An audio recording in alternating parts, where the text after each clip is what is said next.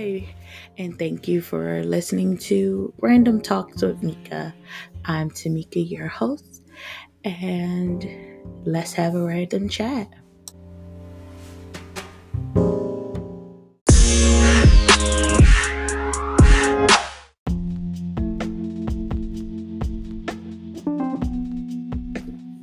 Hi, guys.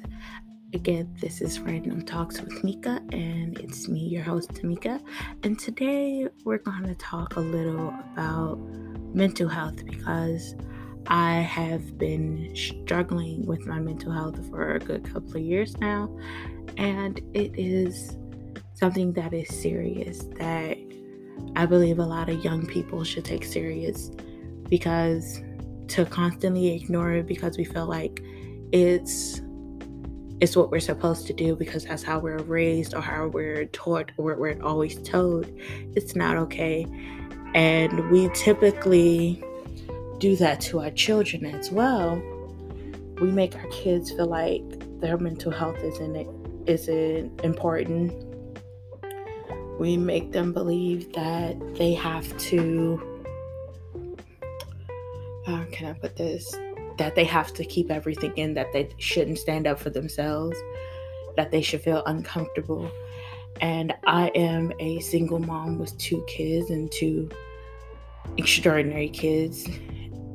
And it can be tough at times, especially when you have a child that is mentally challenged.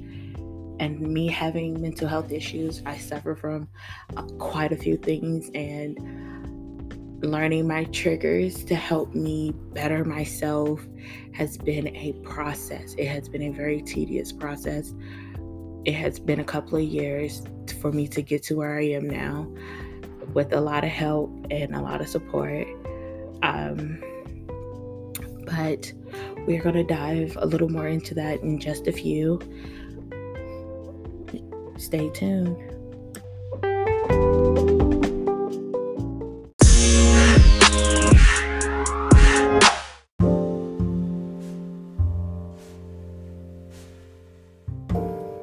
Okay, let's get into our topic, which is mental health. I suffer from anxiety, stress, depression, PTSD, just quite a plethora of things that I do have a daily struggle with every day. And it is a battle, I can say that. And some days are better than others. We tend to mask it to make it seem like we have no issues, but we do. I am in therapy and I am about to actually put my child into therapy because of the simple fact of the situation that she's going through and dealing with her mental health as well. And having someone to challenge your child's mental health is also draining on the parent's mental health as well, especially a parent like me who has anxiety and I am an overprotective mom. My anxiety and my anger can be a horrible combination sometimes mixed together. I just want my kids to know that no one can make them feel less than who they are. Their feelings don't matter when their feelings do. What they say, how they act, what they do, how they feel is something that always should matter. And mental health plays a big part of that. As parents, we sit and we try to encourage and tell them, oh, do this and do that. But sometimes we also forget about the emotional part behind it, and that emotional bond. We forget sometimes to check in to see how they're feeling, to see if they're good, if they need anything, if they want to talk or anything like that. And leaving that window of open, that judgment free space for them to just come to you and talk and tell you what they're feeling, how they're feeling. If something's bothering them, if someone did something that they don't like, it's a different process. Of course, it's always going to be a different process for each child and for each family and parent.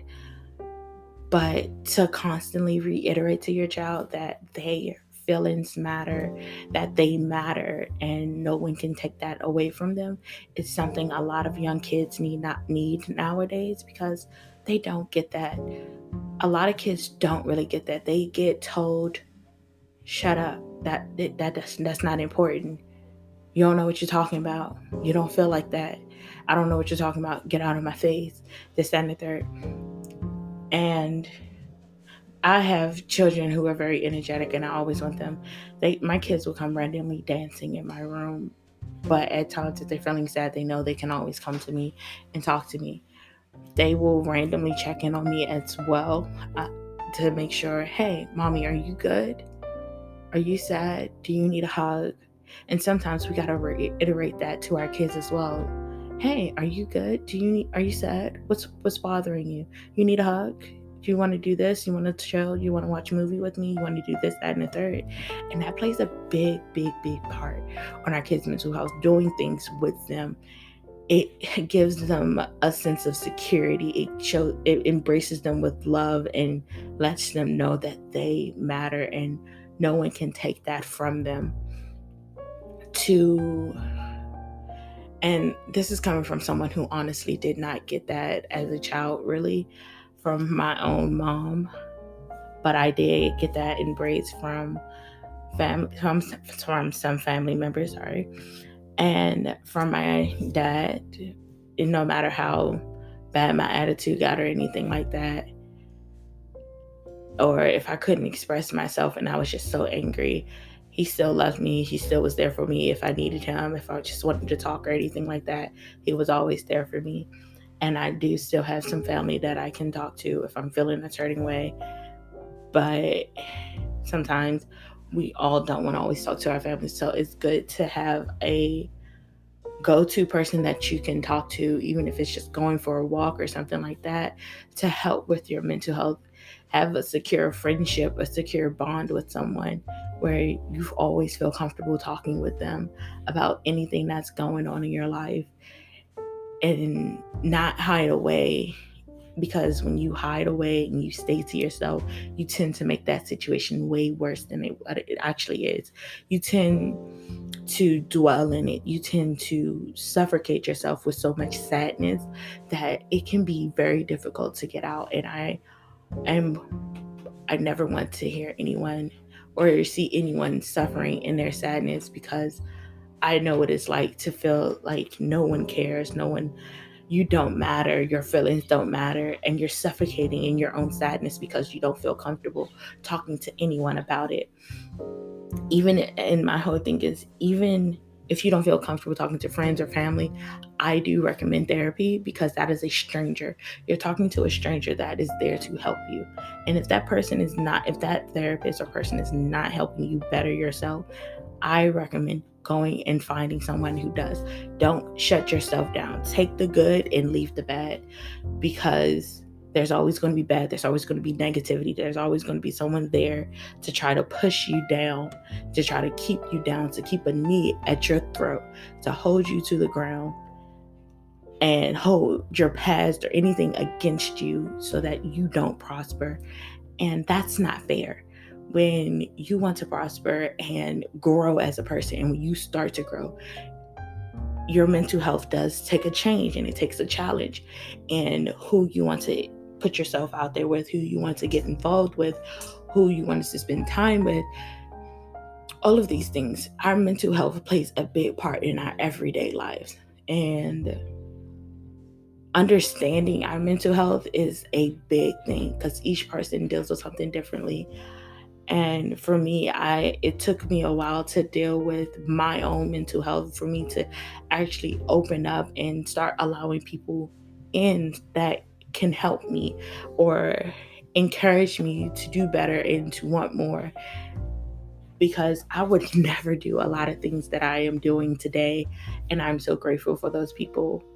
And it's amazing to just have a support system, to build a support system that works for you, not to just have it. I don't care if it's family, if it's friends.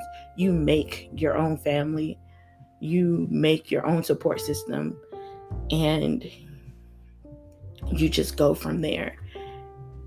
Be encouraged every day. Just don't allow the negativity to constantly get to you. Some days it will bother you, it will get to you, but just know that there is always someone there that you truly trust, that you can talk to help you get out of that funk and not hinder you. And even if it's coming from a job, I can tell you jobs do play a big part of mental health as well. I recently left a job that was causing me a lot of stress and anxiety, to the point where I wasn't sleeping like I should. I would go days without sleep. I would go days without eating sometimes. I would just do a lot of things that I would never do. And it's unhealthy. Sometimes you do have to take that leap of faith and just leave that job. And a lot of people don't want to leave a job because they're like, I don't have anything planned. I don't have a backup plan for it. Sometimes leaving that job, your backup plan comes into place, but you have to already be willing and be ready to leave. Because if you're not willing and ready to leave, your backup plan is not going to work. You can keep applying for jobs, and nothing will come through. But once you take that leap of faith, one day you have a support system that's like, look, we got you. We'll help you out if you need it. But we strongly recommend you to just leave, because it's tearing you up, and we don't like seeing you this way. And you leave, and then the door opens. New doors, new challenges open.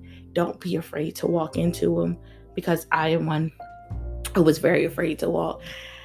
And I stayed at a job for about 1 year and 8 months that I was ready to go. Within probably a matter of 6 to 8 months, I was ready to go. But I stayed longer because the simple fact that I'm like, I got bills, I got responsibilities. Yeah, it's stressful. It's getting on my nerves. These people are horrible. They don't know how to treat people. They don't know how to talk to people. And some days I felt really bad. And they really pushed me to my limit after I lost my dad, which took a toll on my mental health as well. I was ready to shut down and not talk to anyone at all. But I had a job that basically gave me less than a week off and basically told me I had to come right back to work. I couldn't have extra time off to grieve. I had enough time to go and bury my father and come back, and had to jump right back into work the next day. I got back into town. And then for them to write me up and be like, oh, you missed too many days. You did this, you did that. And mind you, I am still in a grieving period of losing my dad, which is also playing a big part on my mental health, at this job. And this job is constantly making threats at me. I should have left then, but I didn't. I stayed a little bit longer. And so I started blocking it out and ignoring it. I would talk to friends. I would go on walks and stuff like this. I had a very supportive and encouraging friends who are like, look, whatever you want to do, we're there for you. And they know I'm like, when I tell you, grieving and having anxiety together, it's horrible. And then you mix in depression. It's like a melting pot of self-destruction sometimes if you don't have the right support system with you. It can be a very self-destructing thing, which I don't think anyone should ever have to do alone. I want to be a voice of reasoning, a voice of clarity. I want people to understand that they are not alone with their mental health, because I am one that is suffering from it as well as they are. But it is a way to get through it. It is a way to get past it and to get through it, to get help, and that anyone can chat, talk, or whatever.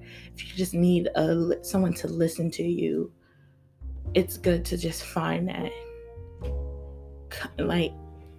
find that big support system that's going to help you with your mental health. Find that circle. I recommend a very small circle, because sometimes a large circle brings out too much negativity, and it's hard to wean the positive ones from the negative ones.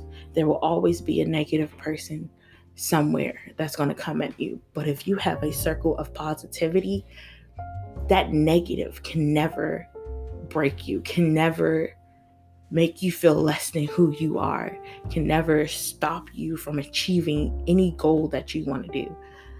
And to just keep doing what you're doing and to just be lovely. That's my goal. This is my first podcast, and I hope you guys enjoy it. Thanks for listening.